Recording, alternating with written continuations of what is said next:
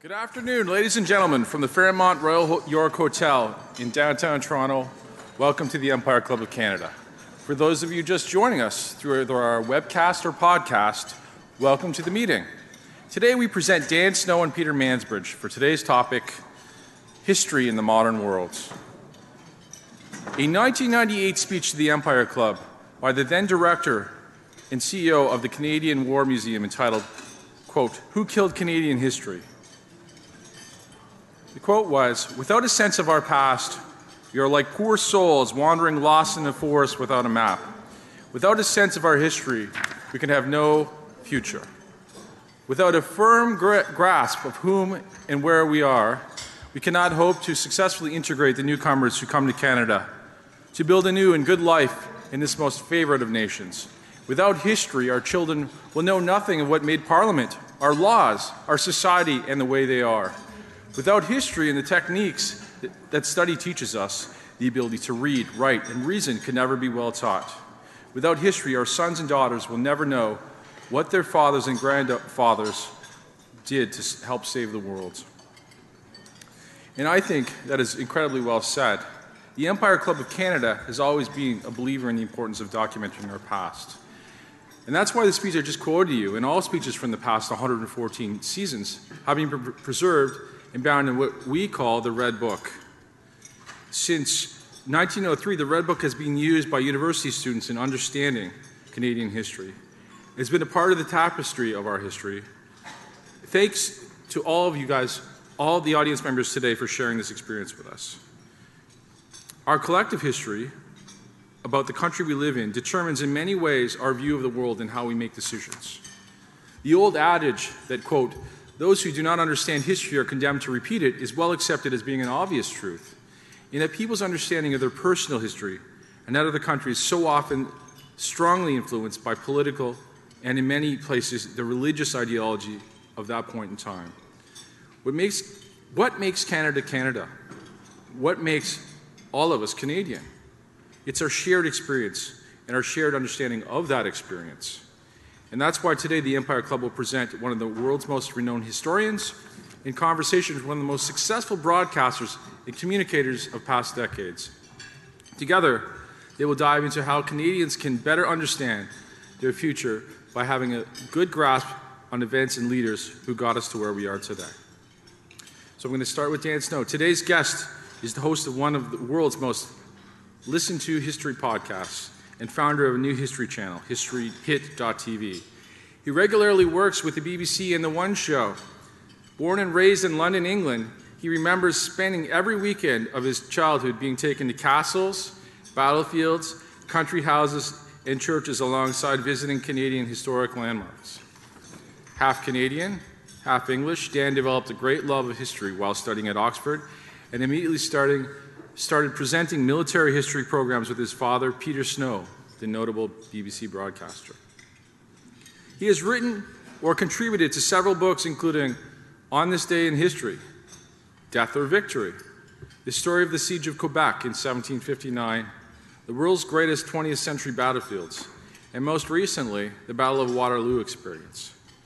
Dan is a proud ambassador and champion for English Heritage, a UK-based charity that uniquely cares and looks after 400-plus historic sites across England, and tells the story of England and its world history as and where it happened.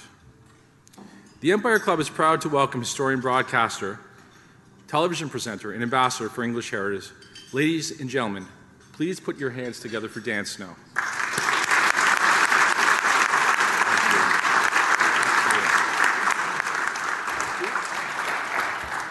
At the Empire Club of Canada, we've often used the turn of phrase, "the speaker needs no introduction."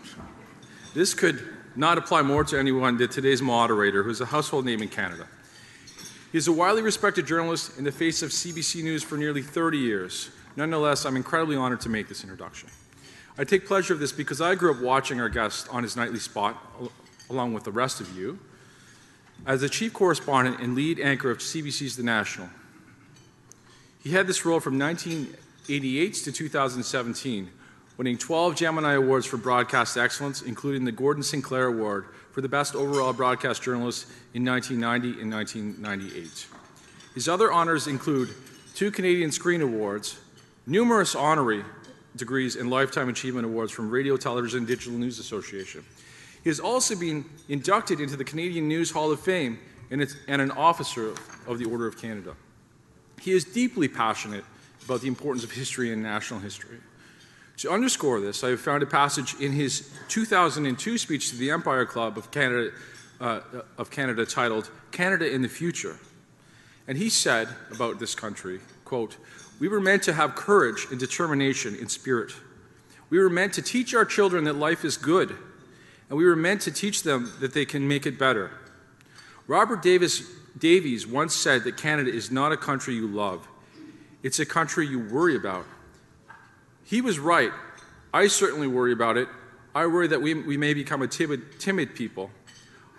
I worry that so many of us are unaware of the greatness of our past that we may become doomed to believe that we cannot be great in the future.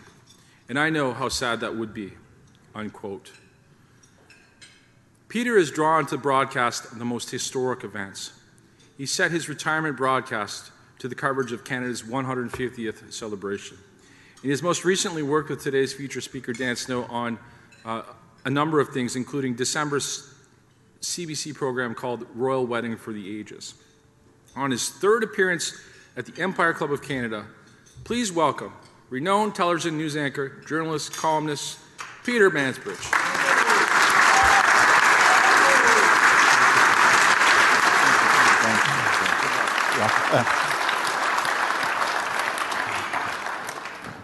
Thank you, everybody. That was just the way I wrote it for you, Kent. It was great. Let me say a couple of things, first of all, about our real guest here today, and Dan, who has brought to life history in ways that I don't think any other historian has. And he's brought in a whole new audience of young people by his dynamic presentation. And, of course, he's young.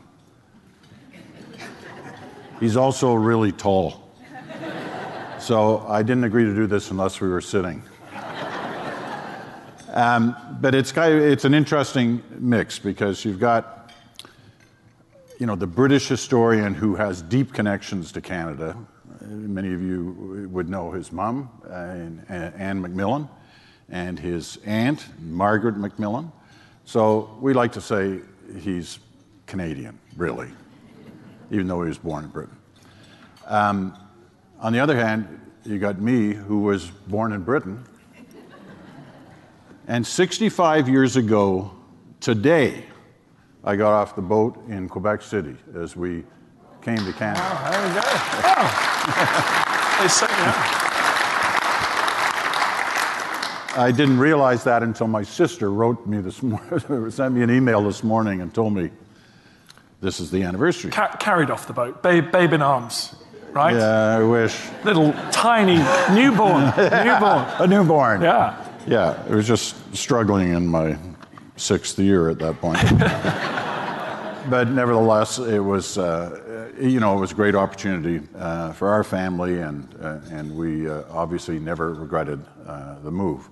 For Dan, he has the best of both worlds, and he gets here pretty frequently to visit relatives and to talk history.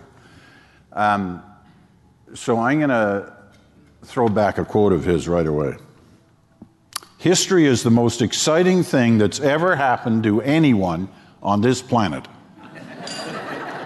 Now that's before the Leaf game tonight, right?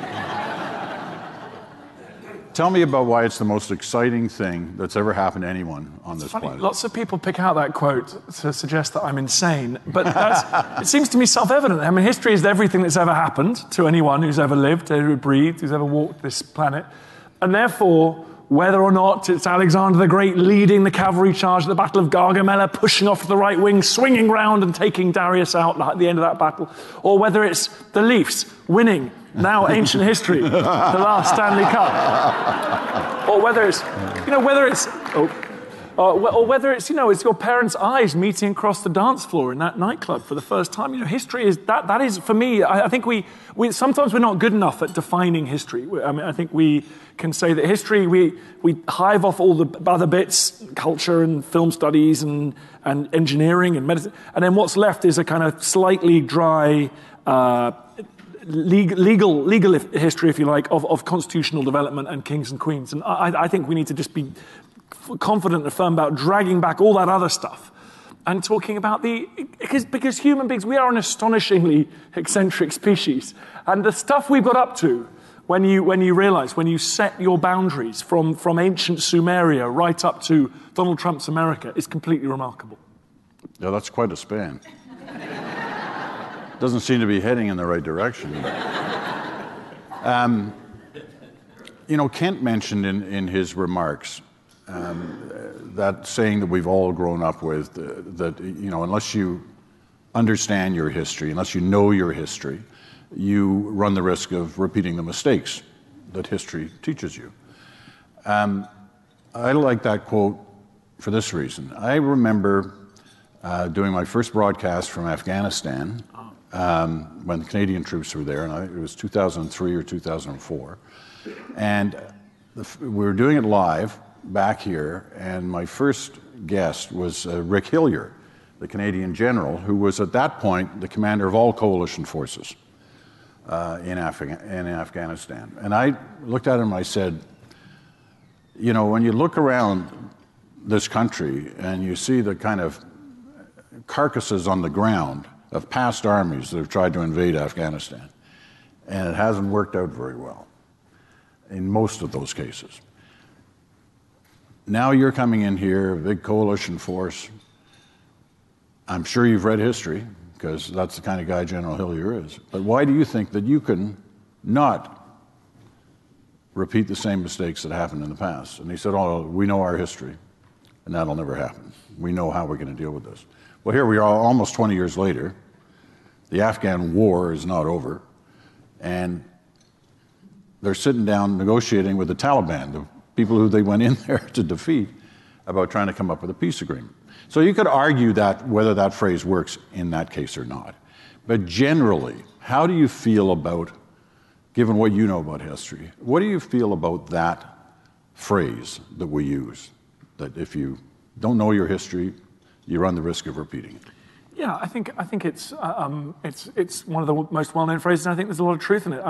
Again, coming back to my earlier point, which is, we know the scientific principle is all about history. You learn, you do an experiment, doesn't work out, you build and enlarge. Failure is a key part of development in engineering and science or medicine. The first thing, when you go to the doctor, the first thing that happens is you talk about your history, you talk about what the events that have led you to the place you're at the moment. So, clearly, I find any study of statecraft, history is vital, right? If you're going to try and sort out, look at the world at the moment. If you're going to try and go to Israel-Palestine, Northern Ireland, Sudan, Mali, Timbuktu and Mali, any way, any solution, any way of coping with these problems in these countries that doesn't just start with working out where that history has come from, the composition. How did Mali? What is Mali, and where did it come from?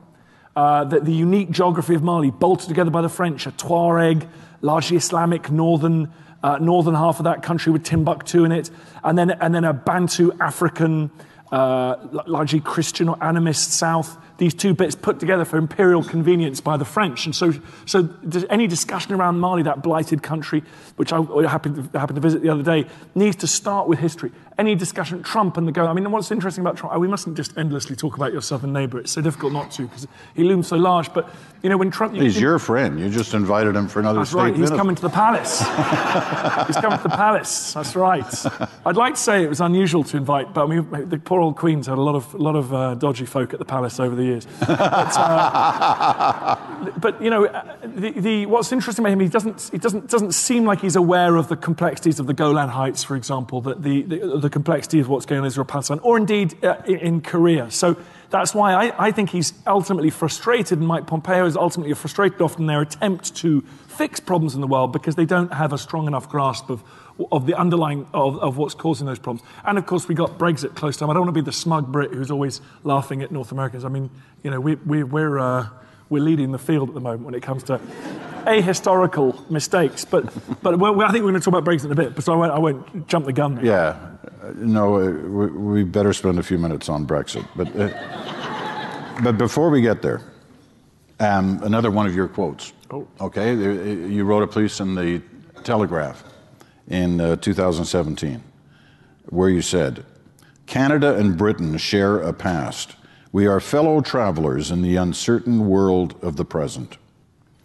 What were you thinking when you came up with that? Until 150 years ago, the place that we're sitting in now was known as British North America. It's fascinating. Britain, just after the fall of Quebec, 1759, the end of that war, 1761, there was this brief, remarkable period of North American history where Britain basically controlled the entire continent west of the Mississippi from Florida up to Hudson's Bay. That didn't last long because those ungrateful Americans, patriots, upset the apple cart there. But anyway, but the bits that were left were then the British. You know, there was the United States of America, and then there was British North America. And that's why, by the way, when people in the UK, as they often do, go, well, this is the great thing about Britain, standing alone in 1940 against German Wehrmacht and Luftwaffe, I just go, I'm sorry, I just have a quick point to make there. The second largest country on planet Earth was firmly alongside Britain. So like this giant economic, demographic, agricultural, industrial powerhouse, the largest chunk of North America, in fact, was, and people say, oh, it wasn't truly a world war until, and you're like, hold on, the largest bit of North America was involved in the Second World War from September 1939. And it's, so I think the Atlantic is, just as the English Channel has been an air gap for many people in the UK, seeing Europe ending in one place and Britain starting in another, even though we're a 20-mile gap between Calais and Dover. I think the Atlantic Ocean has acted as a kind of air gap for British understanding and sort of remembering Canada. I mean, 19th century historians talk about Canada being Britain's Wild West. So the Americans had their western expansion. Britain also had its western expansion, but there was an Atlantic Ocean in the middle. And it was an Atlantic Ocean dominated by British ships and increasingly telegraph cables and things. And politicians in the early 20th century, when there was this thought about how the world was full of empires and some were transitioning to nation states, and British politicians complained endlessly about why the Americans were allowed to conquer a whole bunch of territory and call it America. The Russians had conquered a whole bunch of territory and called it Russia. And Britain's own expansion was going along through British North America into Canada out west. But because there was an ocean in the middle, so it looked completely illegitimate. You know, and they called it the tyranny of salt water. They said, well, the only difference is we have to get on a boat in Bristol and we get off in Halifax. But apart from that, show me the difference. The Russians are dispossessing the Chinese, removing native people from land west of east of the Urals. The Americans are on this giant imperial project in the south and west of that continent and into the Pacific. So how come Britain's the bad guy? What's going on around here? But Britain was unable to make that transition into, and lots of people were suggesting, wouldn't it be Great Britain that the Commonwealth could have an imperial parliament? But I think in the end, the geography just kind of undid it. And also, you see Britain, the great British invention, its gift to the world, the railway, kind of undid Britain in the end, because the railway forged an empire in America, in Germany, in Russia, in India, and in Canada. And it meant, because you couldn't get on a train and hop somewhere, it just had the effect on the kind of building of nation states. It kind of went differently. So I think that the Canadian story is, of course, there's the story of the indigenous peoples, of course, as well, but it's partly the story of British. And if you look at the people we're talking about, we are sitting in this building is named after one of George III's slightly errant sons, as was this city, Fort York. I was on looking at the map today. You got Simcoe, born in Britain. You got MacDonald. I was looking at the westward expansion. Apparently now controversial, certainly on the west coast, with some statues being pulled down and things. So these are British-born people. The Canadians are British were, and then we got the First World War and the Second World War. So we got 100 years ago last year, the Canadians played a disproportionately large role in the defeat of Germany on the Western Front. The Canadian Corps were the crack troops of the Allied force by 1917, 1918. The Battle of Amiens, the Canadian Corps advanced the furthest any Allied unit had advanced in the whole of the First World War on the Western Front. As a fact, I enjoy telling Brits as often as possible. What do they say when you tell them? Well, they just go, huh.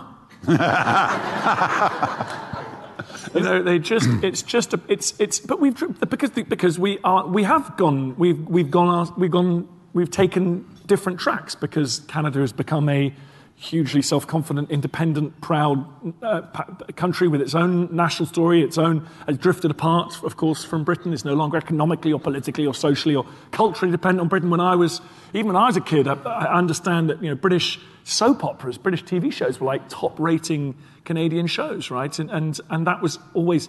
And today, British people are surprised to hear the Queen is still on Canadian banknotes and stuff. Like it's just as our paths have diverged, of course. But the links are so powerful. I'm here on behalf of English Heritage for this trip. And English Heritage, you go to these English Heritage properties, these medieval castles. Well, the thinking that was going on, Magna Carta, the decisions that were being made in these great castles, these Parliament buildings, they affected all of our ancestors, the ones, whether or not they were among those who took the boat west or stayed in the home country, that was the cultural and the intellectual and political milieu and linguistic milieu. We're speaking English in this room, named after the errant son of George III. So much of this story of us meeting today is about it goes back beyond Confederation to a time when Britain and Canada were almost as one. The relationship has changed over time. There's always been that connection, but it started off with sort of England as the parent, us as the child. Yeah, then it became sort of England as the older sibling of the two. I think I know where this is going. Well, you guys are in one hell of a mess. That's right. So it's a bit like, is it The Godfather where the younger sibling, and then who's Fredo is the useless older, right? So we're Fredo, and then you guys are the. But how would you describe the role? I mean, I find it interesting when you talk about trying to explain our role in the First World War. Wait till they find out that we were at D-Day. I mean, not just at D-Day. I mean, there's English heritage properties across southern England where Canadian troops trained for D-Day and garrisoned these wonderful castles and things. But no, the Canadians played an enormous role on D-Day. They played an enormous role, as you know, liberating Holland in particular, and Canadians are still welcomed there as liberators. But how would you describe the relationship now? Like, where are we on that sort of scale of how the relationship has developed over time? Well, you've outgrown your your creators, right? It's the old Frankenstein. I'm going somewhere with AI and stuff. I'm not really going to get there. But you are now this hugely powerful, one of the world's greatest soft powers, cultural, intellectual powers, hugely dynamic economy that isn't in any way dependent on Britain. You don't need us for anything anymore. You used to need us as sort of immigrants, maybe, or migrants. That's no longer true. And so it's a story now, I think, as you say, of siblings. It's like, there's my uncle in the audience there, and he's, when I was growing up, my Uncle Tom was a god to me, right? And now I've grown up and he's still a god to me. But we're gonna have a beer and we're gonna watch the hockey and we're buddies now and we give each other relationship advice or whatever it is, right? And so I think that's kind of the story. But I think that, and in particularly particularly as Britain lost its global empire, then like with Australia, like with Canada, you guys started paying more attention to the neighbourhood. Because Britain was unable to offer you... Australia, during halfway through the Second World War, went, Britain, it's been great. Our security against Japanese now depends on the US Pacific Fleet. Sorry. And Britain was like, yeah, I'm afraid so. We can't afford to have a massive fleet in the Pacific and a massive fleet in Europe. Just can't do it, and the Mediterranean. So, and the same kind of thing happened in Canada. You guys went, actually, if we're having interesting discussions in the Pacific area, the Arctic, Britain doesn't really have a huge role to play. Now, ironically, it's us going to come knocking on the door now for trade deals and things, because we're severing our links with Europe, apparently, if that happens. And I think the relationship will be completely reversed. We are going to come to you as supplicants. The Consul General sitting here, right? Oh, yeah, sorry. Let's deal with the elephant in the room, being Brexit. That's harsh on the Consul General. The Brexit issue. I mean, I find it fascinating for a number of reasons, but in a way, it is the flip side of what we went through almost 30 years ago with the free trade negotiations, where there was a fear on the part of a good number of Canadians that we were giving up our sovereignty by working into a deal with the Americans. And in the election that followed, I think it was about 60-40. Bill Graham would remember, in terms of... He lost. But he made a remarkable comeback a couple of years later. But the issue was those who were against free trade outnumbered those who were for it. But because of our first past the post system, they the Conservatives won and free trade went into effect, and it's been there ever since. Here you have the situation that you were protecting your sovereignty. At least that's what the Leave people would say, right? So where is this now? Because I got to tell you, for most of us, we just go, wake me when it's over. Yeah, well, because there have been so many false starts on an ending to this.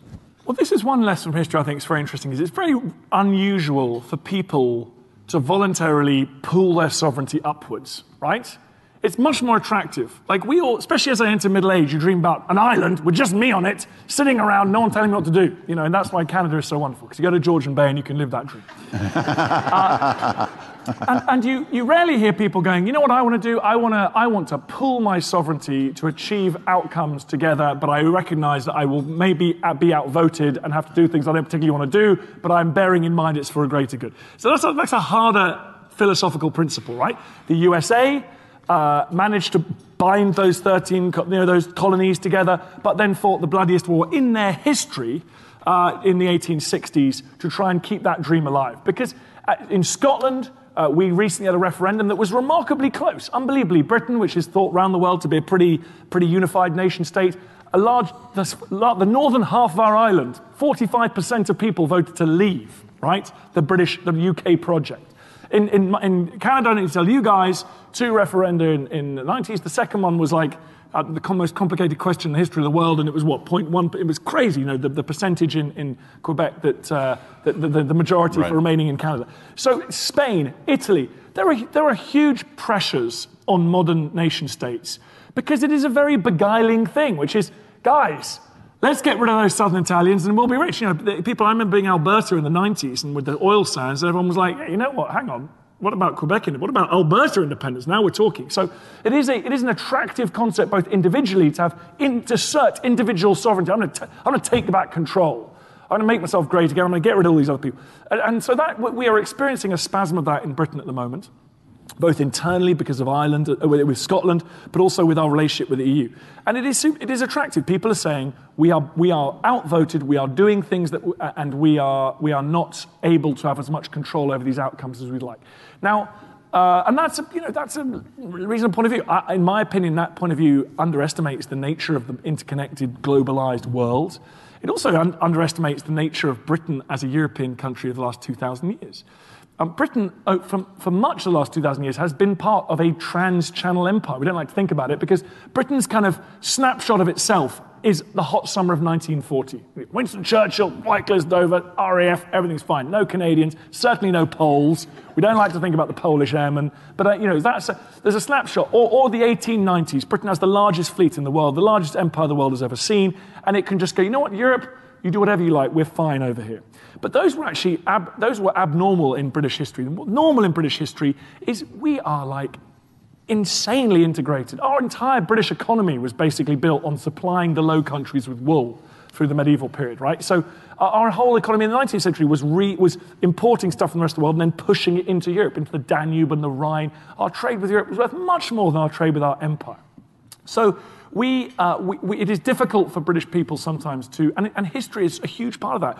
We see ourselves as this fiercely proud, independent, once mighty nation, and we don't understand why we have to walk into a room in Brussels with 25 other finance ministers and hammer out a compromise which brackets, ironically, we were usually on the winning side of. We had pretty good outcomes in Brussels for us, but it was sold to the British people that we were being outvoted, we were being railroaded, and it's an attractive argument to say let's put up a barrier. And then of course there was the question of race as well, and the Russians we now know through disinformation, and the nationalists on the other side, the Leave campaign, were putting up huge big posters of predominantly non-white people coming over from the Middle East as refugees from ISIS or in North Africa, and scaring people into thinking we were about to be submerged under a wave of non-white immigration. So there's all sorts of things going on there. All right.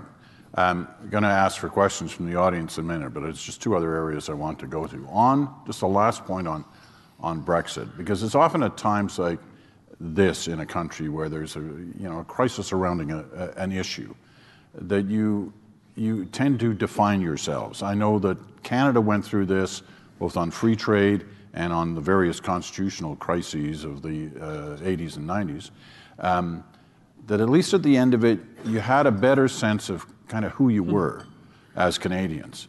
And is there any sort of reevaluation or defining of what a Brit is today? Yeah, that's interesting. During the Scottish referendum campaign, I don't know if this is the same in Quebec, during the Scottish referendum campaign, the number of people in Scotland that identified as British actually crept up slightly. And I think we don't know where this crisis is going to end, but certainly it's funny because it's turned, lots of people are like, I didn't really think about the EU that much, to be honest, 5 years ago, and now my kids are in EU T-shirts, we're marching through the streets. I'm like, the EU, I don't even know how it works. I'm not even sure about the statutory function of anyway, I think there will be a process, and of course this is what the battle for Britain's soul at the moment, because if the Leavers win and we do see tighter immigration, harder for international students to come, harder for people to get visas, start businesses. I've got a wonderful nephew here today. His brother came, studied at business school in Spain, met lots of other really bright kids, and it was the obvious decision they want to start a tech business. They're going to come to London because that is the thing to do. Now, after Brexit, if we lose, the fear that London will lose that luster, we will not be attracting brilliant young European minds to come and start their businesses in London. So I think it is a battle at the moment between a vision of Britain that's older, is whiter. This is probably sounding a bit similar to some of our southern neighbours here, but it's a vision that's older, it's whiter, it's more culturally homogenous, ethnically homogenous, and a vision of Britain that is embracing the changes of the world, embracing the new industries, new ways of doing things, and new people and new migrants as well. Okay, this is kind of wide open, but I want you to try and reduce the answer to. Okay, sorry. Is history written by fact or is history written by experience? Because history is rarely written at the moment, right? Written, what you mean we're not writing it anymore? No, but in the moment. Oh, in the moment, yeah, Right. Sorry, of course, yeah. So the further you get away from the moment, is it less about fact and more about experience? Yeah, lots of historians, I think, in the 19th century, loads of people wrote histories of Britain that involved the end point of the story was this great, magnificent empire. So lots of people write history for themselves in the present, I think, don't they? But I think that the best history should be based on trying to ascertain what happened. You go all the way back to the ancient Greeks, you've got Thucydides, you've got Herodotus. They wrote down these stories. They wrote down historia, but because they wanted wisdom. It was from the Greek root word wisdom. And they just wanted to preserve the knowledge of the things that have happened, to actually often save future generations the trouble of going through them themselves, right? So yes, listen, we had a massive war. It wasn't great. Didn't turn out that well. you guys might be interested in this because you can live the experience through my writing rather than going to all the trouble of having a gigantic internecine war in the Greek world and learning it for yourself. And so I think that sort of preserving those facts, preserving that kind of data is the modern word, is pretty important. And that's why the way to end it is very funny, because in Britain we had this big problem in the 90s.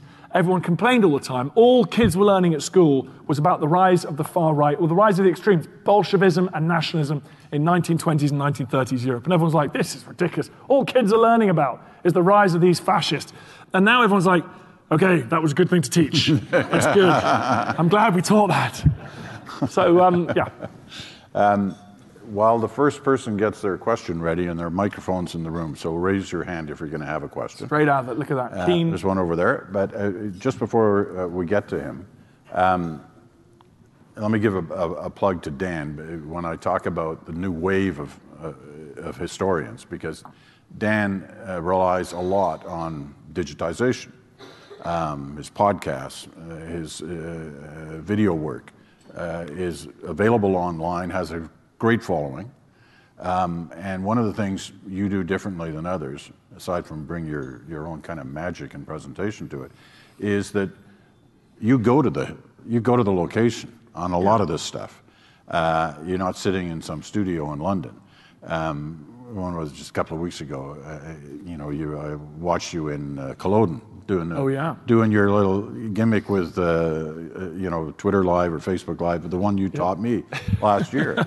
I mean, that's great, and it clearly is.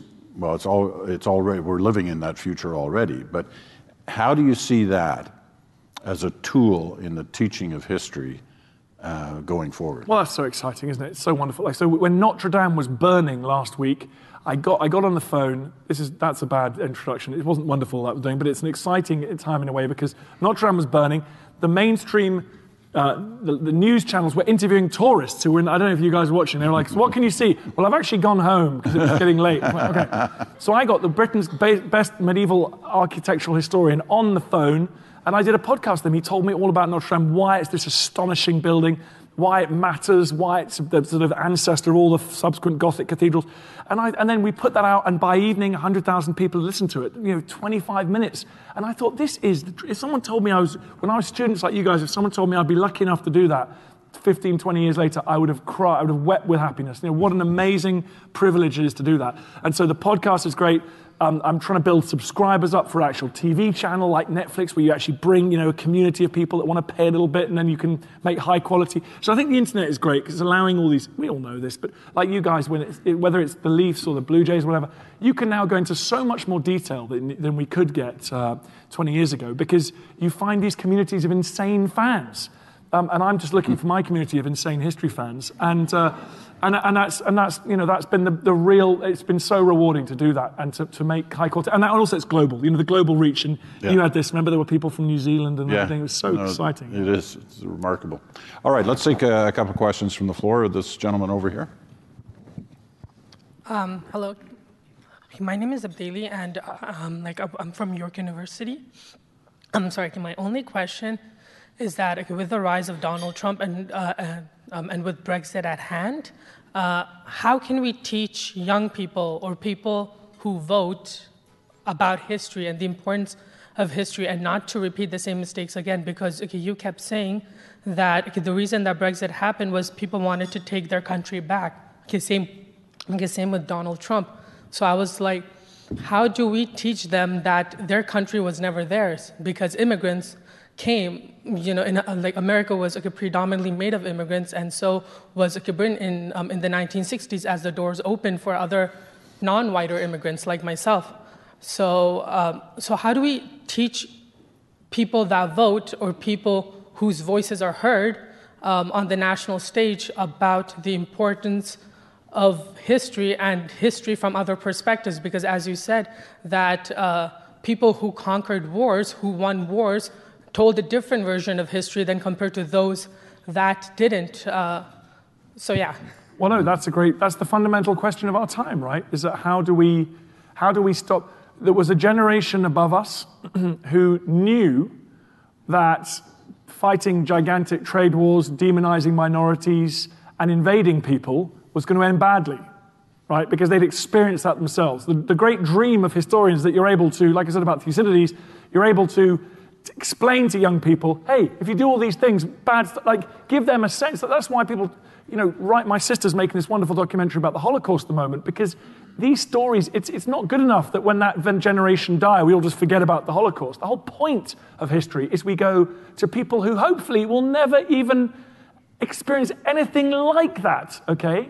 But we are able to say to them, these are the dark places that humanity can go to if conditions are right or wrong, okay?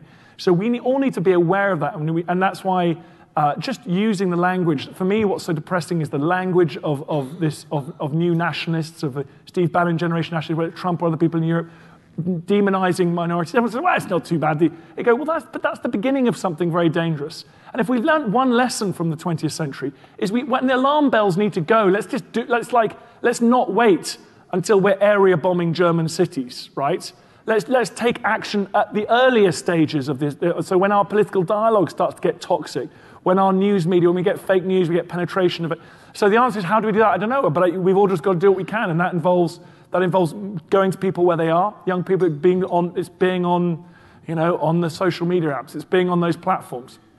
It's producing short-form content. This wonderful sharing short-form content that's good, building trust in good sources of news, and trying to sort of and pioneer ways of kind of instant fact-checking. There's some really interesting stuff going on with technology at the moment around, you can watch a clip of Donald Trump saying something, and instant fact-checking is appearing as they're doing so. So I think, but it's for your generation to pull everyone else out of the because we're in a place at the moment. This epidemic of fake news is a big problem. Sharing fake news. Sorry. Yeah, I mean, trust is the big issue of the moment for both viewers and readers and listeners, and for journalists.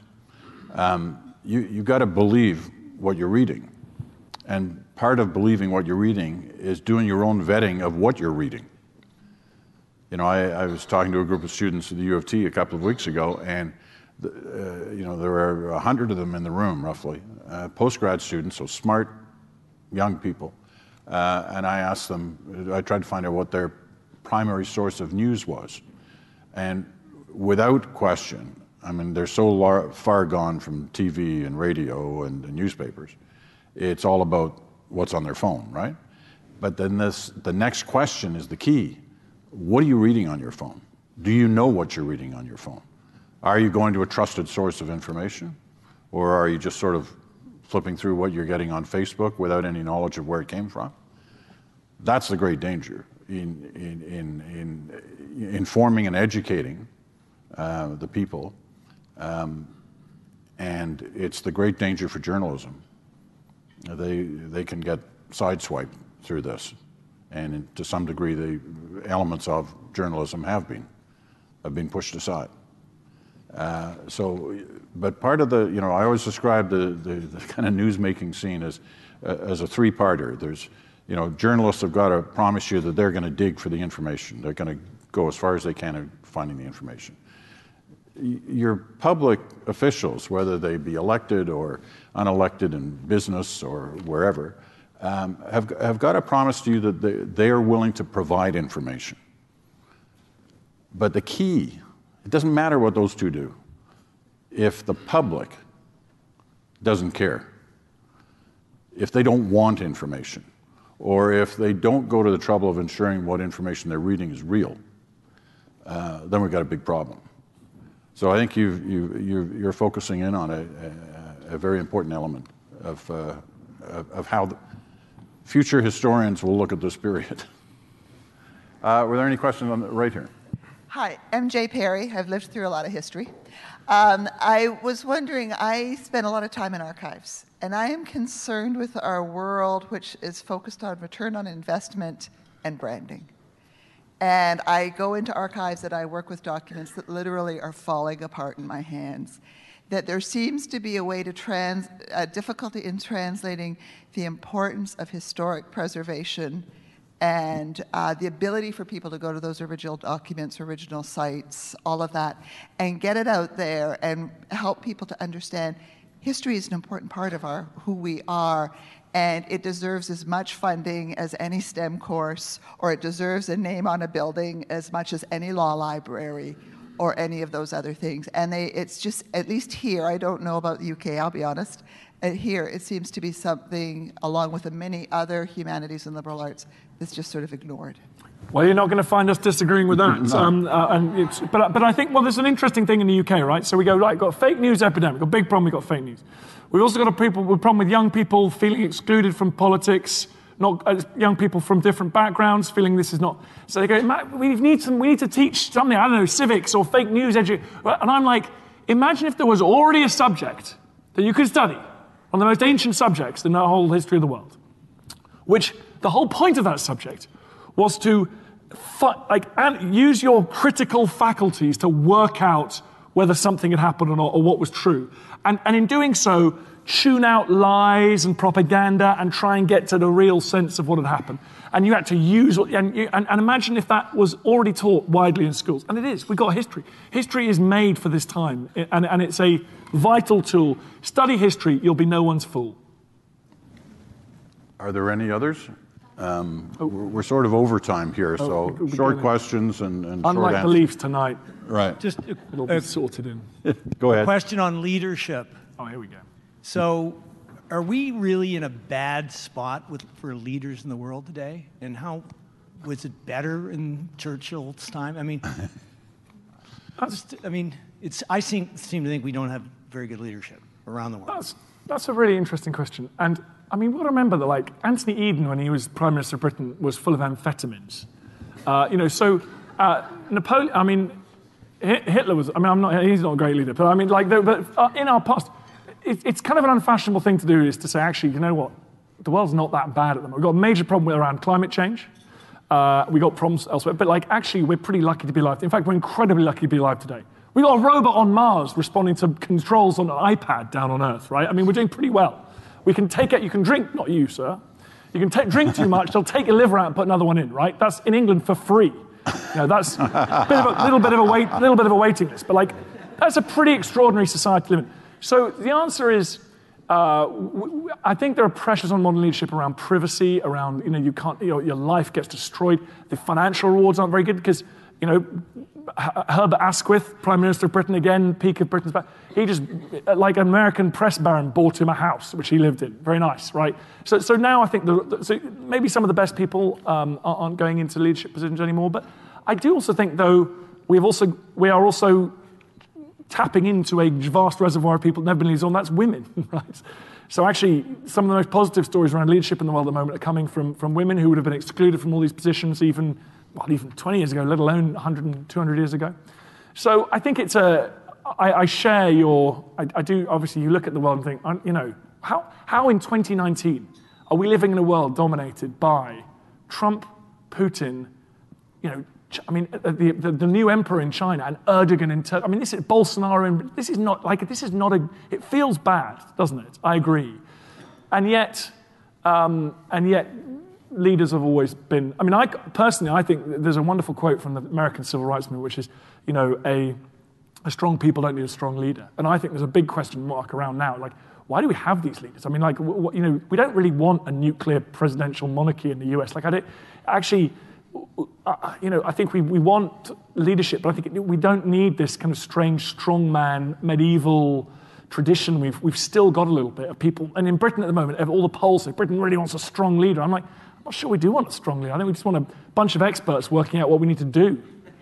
And I think, so that's, but an interesting question. Yeah, I'm basically in alignment with that answer, with one exception, and I think that we generally in the media are responsible for the fact that not as many people choose to enter public life because of the kind of scrutiny that Dan was talking about that they have to go through. And they're just it's not worth it. I don't have a perfect past. I may have done something wrong in school. Do I really want this all dragged out through an election campaign? I mean, I have nothing but time for people, like Bill Graham and the others in this room who have served in public office, who've run for office. I mean, it's in many ways when I look at it, it's a thankless job. You run for, first of all, the nomination of your party, and you got to go into rooms like this in front of, the party faithful and your friends and relatives, and you've got to basically declare everything that you've ever done and be prepared to answer questions about things you've done and what you stand for. So most of the people who are running for that nomination lose, right? They're gone, they're done already. If you win, you get to go to the next level and go through it all over again with another 4 or 5 candidates, a much tougher crowd, and more insistent questions. And so you get through that, you win there. What have you got? You got likely leaving your home, leaving your family behind you while you go to the capital city to serve in office. You've probably given up a job that's probably paying a lot more. You had great ideas when you were running for office. You suddenly find that you're just one in a caucus who will decide what you're actually really going to do and stand for. And you got people like me running down the hall chasing you, asking you questions you can't even answer. That's if you win. All right? So I've covered politics in this country since 1968, and I saw some bad apples in that time. But the overwhelming majority are good, decent, honest people who are just trying to make life better for us based on what they think is right. But that's why they entered. They didn't enter to, get a bunch of money in an envelope. They did it because they actually believed that was the right thing to do. But it is odd to me, and it feels jarring that we live in a world now where to become a child care, you have to do qualifications now. Nursing is not compared to our grandfather's time. Nursing is an astonishingly difficult career to get into with qualifications, and yet our politicians might as well be drawn from the Athenian Pnyx. So I don't know. I don't know where that now. Maybe that's necessary because they should just be normal people, or whether we do start to go, look, it's kind of unacceptable that you've never read the U.S. Constitution and you're.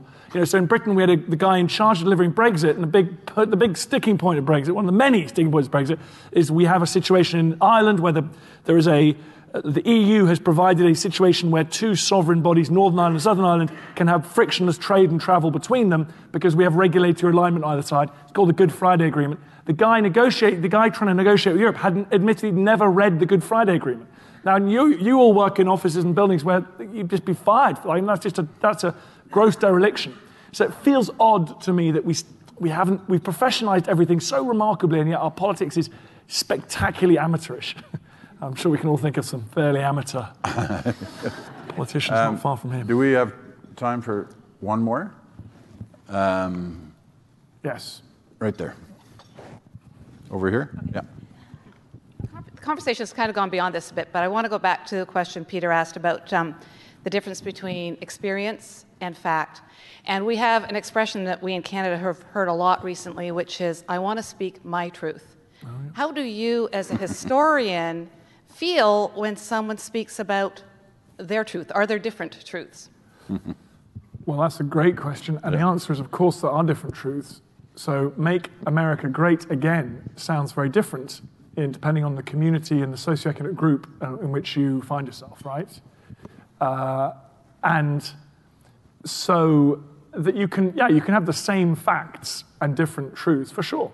A weird example is, which I have been nearly murdered for saying, some people enjoyed the First World War. They got away from restrictive fact. They were 17, 18 years old. They got away from very narrow geographical, economic circumstances. They were put in a big organization. They got promoted. They were good. They were lucky. They didn't, witness the terrible shell strike. They were lucky with where they were placed, and they came away going, that was a good experience. I enjoyed that. But they were serving alongside men for whom that trauma would last them the rest of their lives. So of course you're right. You can go through the same situations and come away with different truths, I think. But we also need to be careful to say to people, in an era of fake news and people sharing memes on the internet. One big meme on the internet at the moment that the white nationalists are really pushing hard is that actually there were more white slaves in colonial America than there were enslaved Africans, because these people coming over, indentured laborers, were coming over from Ireland, Scotland, England, stuff. But that's simply not true, and it needs to be, and it's a particular narrative that's being pushed. And that's, I think there are certain truths that we need to hold to, support, sustain, and push back on. Good question, though. Especially, it's been a big part of debate here for the last couple of months, because there are different versions of the truth around one story. At least the proponents of different parts of the story argue that now I'm going to tell my truth. He can tell his truth, she can tell her truth. It leaves you wondering what's truth. Yeah. You know, like, how do you define truth in today's world? Anyway, this has been great. I really, and I know Dan echoes this. Thank you so much for your questions, your attention. Thank you.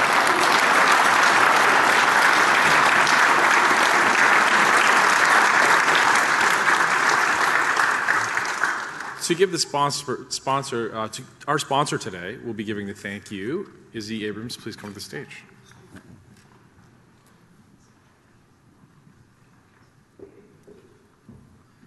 Thank you, Kent. As Canadians, we have a deep and rich and proud history of having the news reported and history recounted. And nowhere is that better exemplified than our guest speakers today, Peter Mansbridge and Dan Snow. So on behalf of the Empire Club and Waste Connections of Canada, thank you for the enlightening and entertaining dialogue we had today. Thank you.